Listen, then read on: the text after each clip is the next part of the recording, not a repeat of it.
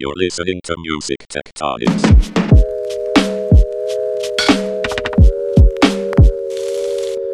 Welcome back to Music Tectonics, where we go beneath the surface of music and tech. I'm your host, Dmitri Vietze. I'm also the CEO and founder of Rock, Paper, Scissors, a PR firm that specializes in music and technology.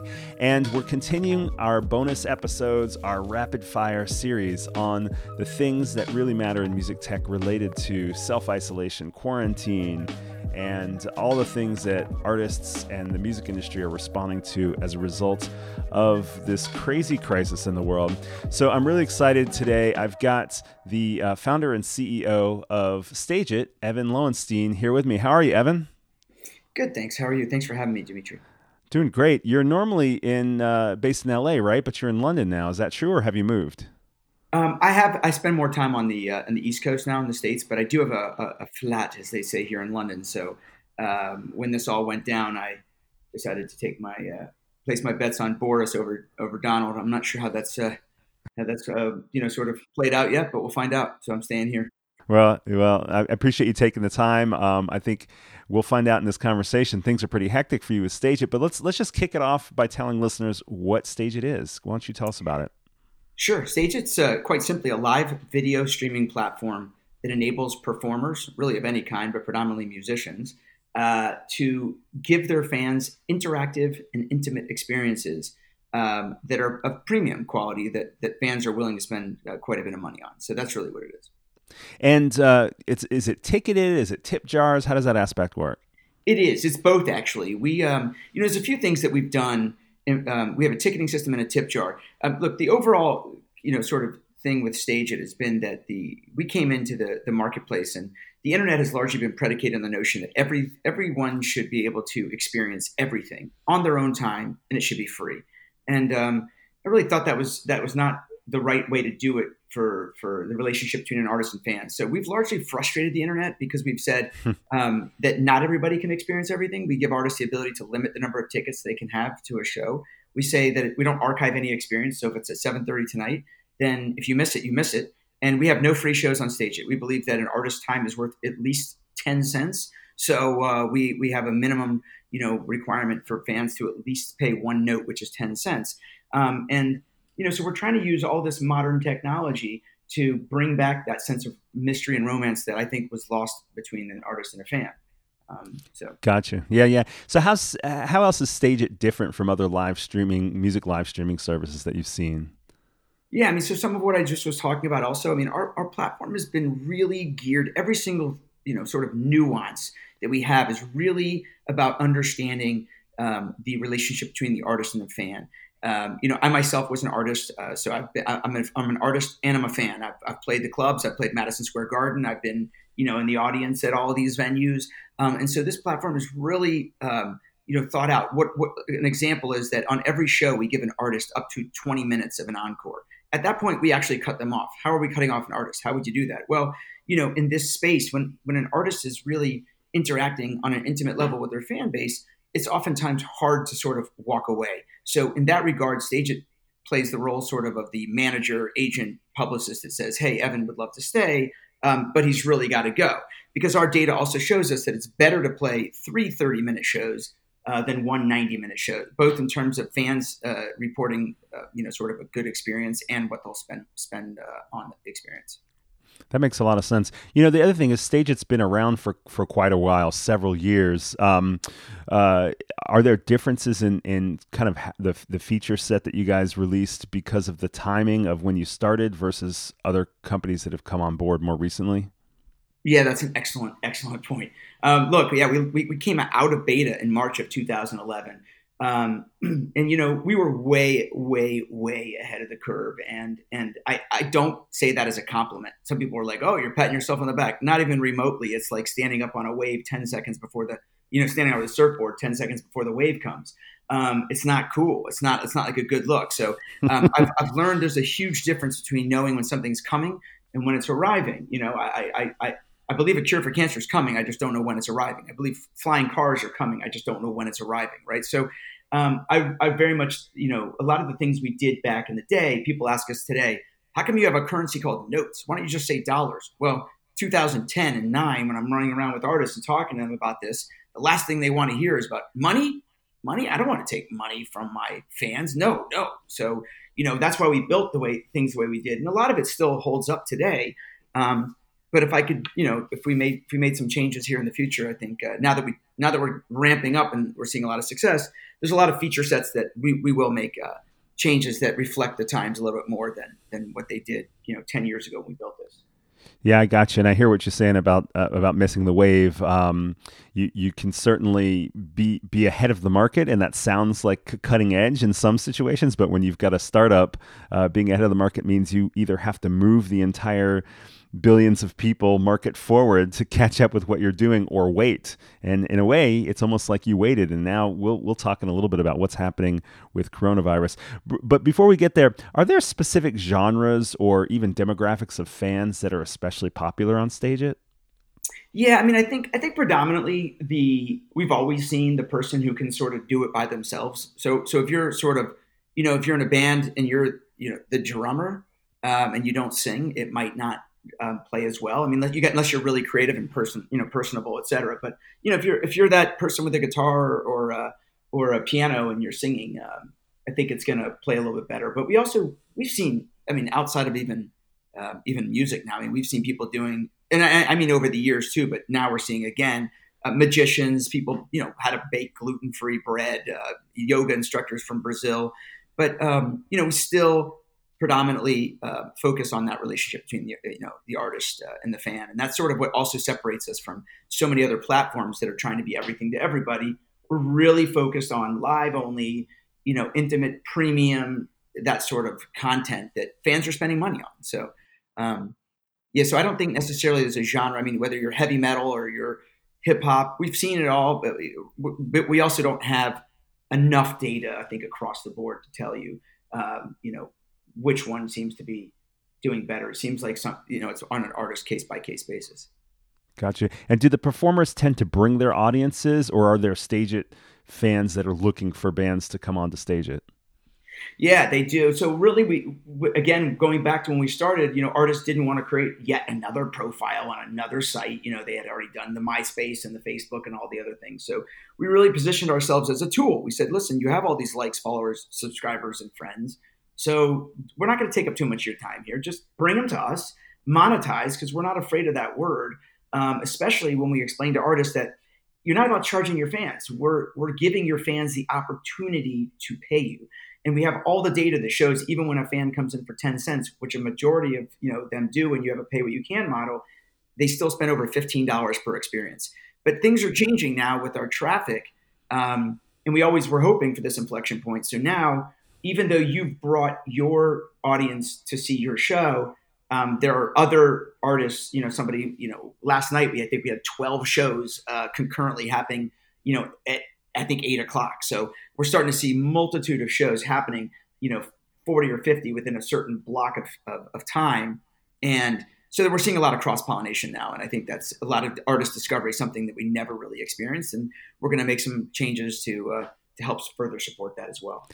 Let's jump into it. I'm going to skip ahead and we can fill in some holes later, but let's just go straight to the elephant in the room. What has the impact of the COVID-19 pandemic had on Stageit? Well, I'm going to tell you in some artists in their own words, because I think it's even more powerful. And it's somewhat painful, but it's the reality and it's the truth. And I've had probably 5, sizable working class artists that we probably all know their names, and they were in bands, told me over the last couple weeks, I never would have used Stageit, not unless I was forced to. But mostly they are saying that they just didn't, that this isn't the place for them. This isn't their idea. They didn't really understand what it was. Now that they've used it, they're absolutely blown away. And some of these artists are making $10,000 per show. I paid an artist over $50,000 in the last 10 days from shows that he's done at 4 or 5 shows. And I think they're now saying, we got it now. We've crossed this sort of Rubicon, the threshold of like that first time we realized that, a meeting could be a phone call. And I think we're really seeing that. And I don't pretend to think, nor does this artist that, or several of these artists, that they're going to be playing 3 shows a week on Stageit after COVID-19 is gone. But I think that we're going to see many artists continue to engage with fans via platforms like ours, and because there's a few things that we allow artists to do. No matter how much you tour, if you do 220 dates a year, there's still markets you don't hit, right? So the internet proliferates into areas. You can get, Spotify is in areas where artists aren't touring. And so if a fan is listening to my music, why not give them some sort of experience? And I think a lot of artists are realizing too that there's a lot of fans who also want to contribute. And they're realizing that the money isn't really such a sort of bad word, especially when you're a fan that lives in a market that has no connection to an artist. So that's sort of, by tipping, your name gets put up there and the artist sees you and might say, thank you, Dmitri. And that feels incredible if you're in some small town to be able to tip your favorite artist and have them recognize you. So the numbers have swelled tremendously. I'll throw that out. By March, I think 14th, all of a sudden, or 14th or 15th, I think we did almost $100,000 that day. We've now done a little 850,000 the last, I think I just woke up this morning to see some newer numbers. So we're looking at, we'll do close to $1 million this month. Last year, we did 500,000 in revenue entirely. Our biggest year ever was 1.6 million. So this is pretty crazy. Wow. And what is the split with Stageit and the artist? So we used to have, it's a great question. We used to have a sliding scale. Today we're paying 80% across the board to everyone of tickets and tips. We used to have a sliding scale, and the idea was to be sort of commensurate with the real world, where the more you made, the more you took. And so it was anywhere from 63 to 83%. So if an artist still earns that 83, we're going to let them have it too. But we've sort of swapped that out. I can get more granular on that if you want. But right now, the bigger sort of, the big headline is that we're paying 80% across the board, which is more than we ever have been able to. And we're, doing the best we can to support artists right now. This pandemic has really made a huge difference for music live streaming and for Stageit specifically. It's interesting to think about this just on a conceptual level, that fans, I should say, were kind of resistant to the idea of seeing a concert through the screen of a computer or a phone or whatever, when the real concert experience is about all the other things, the sounds, the ambient sounds around the drinking, the opportunities to flirt or date or whatever, and to dance and to be among a sweaty group of people maybe, or whatever. And it's like the pandemic has almost removed one of the barriers to this concept. It's kind of interesting. This is one of the few areas where I think the fans have been way ahead of the artists. The fans have been craving this. And one of the things to be clear is we have never attempted to replace a live show, ever. I hope we never do. Our tagline has always been a front row seat to a backstage experience. That's why we keep our shows to 30 minutes in length. We encourage artists to do shorter shows. If an artist reaches out to me and says, hey man, I want to do an hour and a half show, I push back as much as I possibly can. Certainly from a technological standpoint, we can do that. We don't like to do that because we're not trying to replace a live show. These are sort of micro experiences that are short, that are fun for the fans, and we're not trying to replace that. But it's funny you should mention that, because we have a feature called hitchhiking, in which fans can buy tickets for other people, for other fans, and it's highly social. And we have a lot of fans over the years who have met not on stage and then would meet in the real world. And I remember back like years ago, our first Stageit couple got married, and so it's very social. And I think that the artists were very resistant to Stageit for a long time, because they thought exactly as you were saying that, a live tour. But that's what I mean by a lot of these artists saying I never would have done it, because a lot of them did think that, but now they realize this is like desktop rock. We're not trying to be a live show. Yeah, interesting. And I think the other side of the resistance that existed pre-COVID-19 was like what you said on the artist side, where it's about how you collect or ask for money, and that aspect also, the pandemic has also made people less hung up about that, because like live ticket sales immediately tanked, and much of the music industry just halted to a complete stop as a result. And so, and also, people like Amanda Palmer and other folks have talked about over the last several years about this idea that it's okay to ask for money. But this doesn't even, to me, it doesn't even feel like asking for money. It's like there's much more of a clear value exchange. Oh, you're stuck in the house. You'd love to do something musical. You love these artists or these bands or whatever, and you would buy a ticket to a show. You can't buy a ticket to a show now, so you do this experience instead. And people are like, okay, cool. That's exactly right. And it's funny you mention that because I still tell artists to this day that our platform does all the work for them. That you can sit there and say, and we're seeing artists, oh, you don't have to give me money. You don't have to. They're still doing it. And it's fine because Stageit has a ranking system. So the moment you enter the room and you put even 10 cents in, you're given a fan rank. And so it is built around like where you are in the top tipper ranking.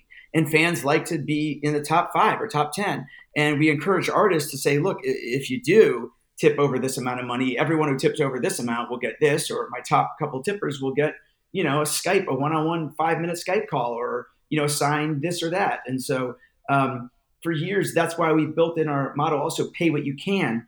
Unlike Radiohead, which came a little bit after us on their pay what you want, we believe it's pay what you can. It's not about what you want. It's really like, look, if you can't afford it, then we understand that. So come in for 10 cents or have someone else buy you a ticket or call us or email us and we'll get you into a show for free and we'll pay the artist ourselves. Like we've always been, we're big believers that money should not become between a fan and their ability to consume or enjoy content. We've never, done that.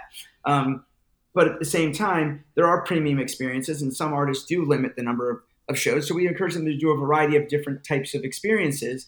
But also, again, mentioning in terms of the social sort of aspects of it, we're seeing that we like to still do the dirty work for the artist, and with a ticketing system. I mean, how many people have a ticketing and a tip jar?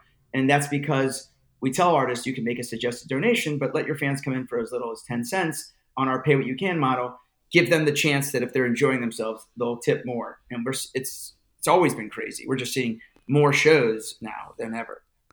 It's funny, when I asked you about kind of the ticketing and the tip jars, those are the obvious ones. But as you've talked, it sounds like there's some other little things in here as well. You mentioned this idea of, what do you call them? The Skype calls, the VIP type experience. What do you call that within Stageit? Yeah, so those are top tipper rewards. So when you come into the room, fans start to fill out extra profiles and more information, like what their shirt size is or whatever it is. So we encourage artists to do that. We also have the ability to sell merch directly through the site. It's been broken, but now it's going to be fixed again soon. No one's touched it in quite some time. And we have a lot of artists also that create and are seeing it again. Like Jarrett Reddick from Bowling for Soup over the years has used Stageit and has made T-shirts for specific shows, like for the show tonight for March 30th or March, cool. April 15th or whatever. He'll make T-shirts, and you have sites that'll let you do that where there's no upfront cost and 40 fans can buy a T-shirt and it's just pure profit. Hey, so there are a lot of artists who are probably looking into live streaming for the first time right now, and maybe their teams, managers, labels, whatever, are listening to this as well. What should an artist have in place for them to be ready to start streaming on Stageit? The most important thing, no matter what service you use, is good internet speed, in particular upload speed. For Stageit, beyond that, just a laptop is all you really need as a bare minimum, with a camera, obviously, and that's all you really need. You can add, other software like OBS or external cameras or microphones or any sort of. You can run through a Neve console if you want it, whatever sort of gear you want to use. That's no problem. But if there are managers or agents and listening, another huge point of differentiation they should also understand is that Stageit, again, is not about millions of eyeballs. We have fans spending money. So if your artist wants to be able to go out and brag that they had 30,000 concurrent views or 300,000, Stageit's not your platform. And we're about creating that sort of intimate, again, experience. And intimate is different for other people. If you're the Rolling Stones and you're going to come on Stageit and have 5,000 people in a room, that may be intimate for them. But for the most part, we're much more interested in creating experiences that are worthwhile, where the fan will spend over $15 per experience, which is what we're seeing them do. Do you need to have an existing fan base to be successful on Stageit?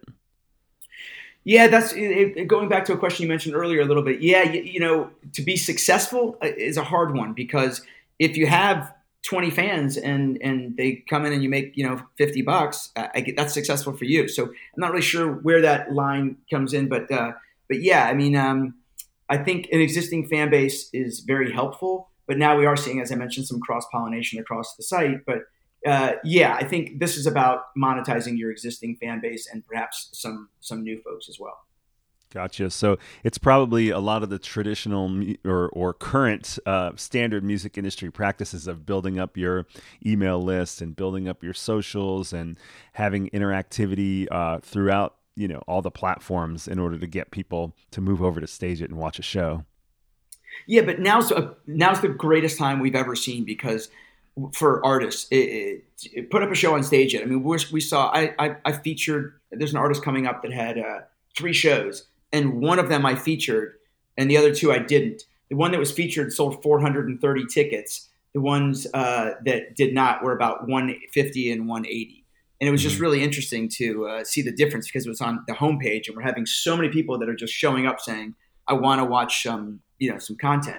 So I think it's been really helpful. And people might go 430. Well, that show probably made $10,000. So people have to really think about the numbers are large. They've always been large on a per fan base, at least $15 per fan, and sometimes a lot higher.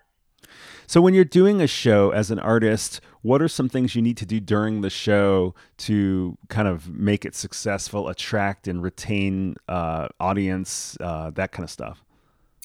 I think the first thing you want to realize is that it's not a live show, but it's a serious experience, and fans are showing up and they're ready to be entertained. And so that doesn't mean you need to be all, that doesn't mean that raw doesn't play, right? So have a good time. I mean, even if you pick up your laptop, walk through the house, if your kids barge in or the dog barge in, that's fine. Like, you don't need to, that doesn't, preclude you from being real. But I would consider my backdrop, what the wall behind you looks like, how you might even enter a show. Sometimes we tell artists, a lot of times we tell them as a tip, like, start the show off, maybe have some, music playing, and then take the stage, so to speak. Like, start thinking about things differently. Interact with the fans, ask the fans where they're tuning in from. And take song requests. Let them be a part of the show. They love it, and you'll make more money too. Cool. A lot of our listeners are startup founders. I was going to ask you, what were some of the most pivotal moments in the life of Stageit, like raising a certain amount of money or partnerships or some media attention? I'm wondering if your answer is actually just going to be COVID-19. Yeah, it certainly probably will be. But I mean, when we first started in March of, we came out of beta in March 2011 at South by Southwest. We were sort of an industry darling for a little bit. I mean, Jimmy Buffett had invested, Sean Parker, Strauss Zelnick, Van Toffler. We had a lot of big industry names sort of, oh, this is great. And we won the top prize in Mid-Dem in 2013, and Billboard recognized us as a thing. Fast Company named us top 10 most innovative. So we were sort of like ramping up, and we got all these acquisition offers. And but I think I resisted all these people who wanted to change our model. So I think we've never pivoted in terms of, and I know it's been frustrating for a lot of people, but we have not pivoted or changed our business model one iota since we started. And I think, to your point, COVID-19 has sort of, I think, helped us in such a huge way, because had we changed our model and been like free and tried to compete with YouTube or Twitter or Facebook or anything, that's where these artists would be. I think artists are telling us this is the only place we can go that does have a ticketing system or a paywall. So the thing that we were so afraid of for so long is now saving us. And so, that's, I think, to your answer, yes, I would say this has been the most, definitely the biggest inflection point we've ever seen. You could have just as easily run out of steam, though, right? If this hadn't come up, or if you hadn't kind of endured as much, Stageit could have just withered away, right? I mean, how did you make the decision to keep going and not pivot when there wasn't something like this happening? Well, it wasn't easy, and I pissed off a lot of investors and board members over the years. But basically, in 2015, I stopped taking a salary, so that probably helped a lot of people. And since then, I've put in my own, probably another $50,000 just to keep the lights on over the last couple of years. And I've invested way more than that to start as well. So I've sort of put my money where my mouth is over the years, and I wrote a letter to the board saying, guys, we're just too far in front of it, so we're going to pull the oars in and we're going to let the boat float. And I know that's not very exciting to anybody, but we're not attracting any capital right now, and it's certainly not a way to thrive. But we need to survive, and so I had basically one full-time employee that was sort of the office manager who kind of took care of everything and watched the house. And he and I was working for free and doing, it was only a couple hours of work a week, and up until very recently. And so I was still doing investor updates and telling people that not much to say, we're still waiting. And I actually thought that was going to change with the global warming. I thought, maybe some artists might say, I'll do one less couple, show, and I'll maybe do something on Stageit to be a little bit more environmentally friendly. But I had no idea that this is what it was going to take. Are you thinking that this will change the culture of live streaming going forward once we get this health crisis under control? Without a doubt, there's absolutely no going back. Now, again, as I mentioned earlier, as I was saying, this is when we first realized that meeting could be a phone call, or that you can actually do. There's a lot of things you sort of realize, in these moments. So there's no doubt. I think we're going to learn a lot of things in life, not just from Stageit, right? There's some changes that are going to happen. I don't think that the artists that are playing 2 or 3 times a week right now are going to continue to do it at that rate. I don't think that it's that we'll be seeing it the same way, but I definitely think that you're going to have audience members and fans at home saying, hey, you're not touring to our market. We now know that you can give us that Stageit experience, or that live interactive something online. So please, when this goes away, don't forget about us. So I think you're going to see that change for sure. Well, this has been a really interesting conversation. I should probably let you get back to all the customer service and tech problems or solutions you're working on, given how popular Stageit has just become. I've been talking to Evan Lowenstein from Stageit, Stageit.com, a front row seat to a backstage experience is how they call it. Evan, thanks so much for taking the time. I really appreciate you being on the podcast. Thank you so much. And thank you so much for listening to the Music Tectonics podcast. Please hit subscribe. We're doing lots of episodes right now on music live streaming, remote collaboration, ways of making music when you're stuck at home. And if you go to musictectonics.com and sign up for our newsletter, you can also find out about our weekly Wednesdays. Every Wednesday in April at noon Eastern Time, we are doing online meetups, continuing from the meetups we did during the week that South by Southwest was supposed to happen this year. And they've been hugely popular and getting not only curated programming to kick off the conversation, but curated audiences. So join us there. Go to musictectonics.com. Thanks so much for listening.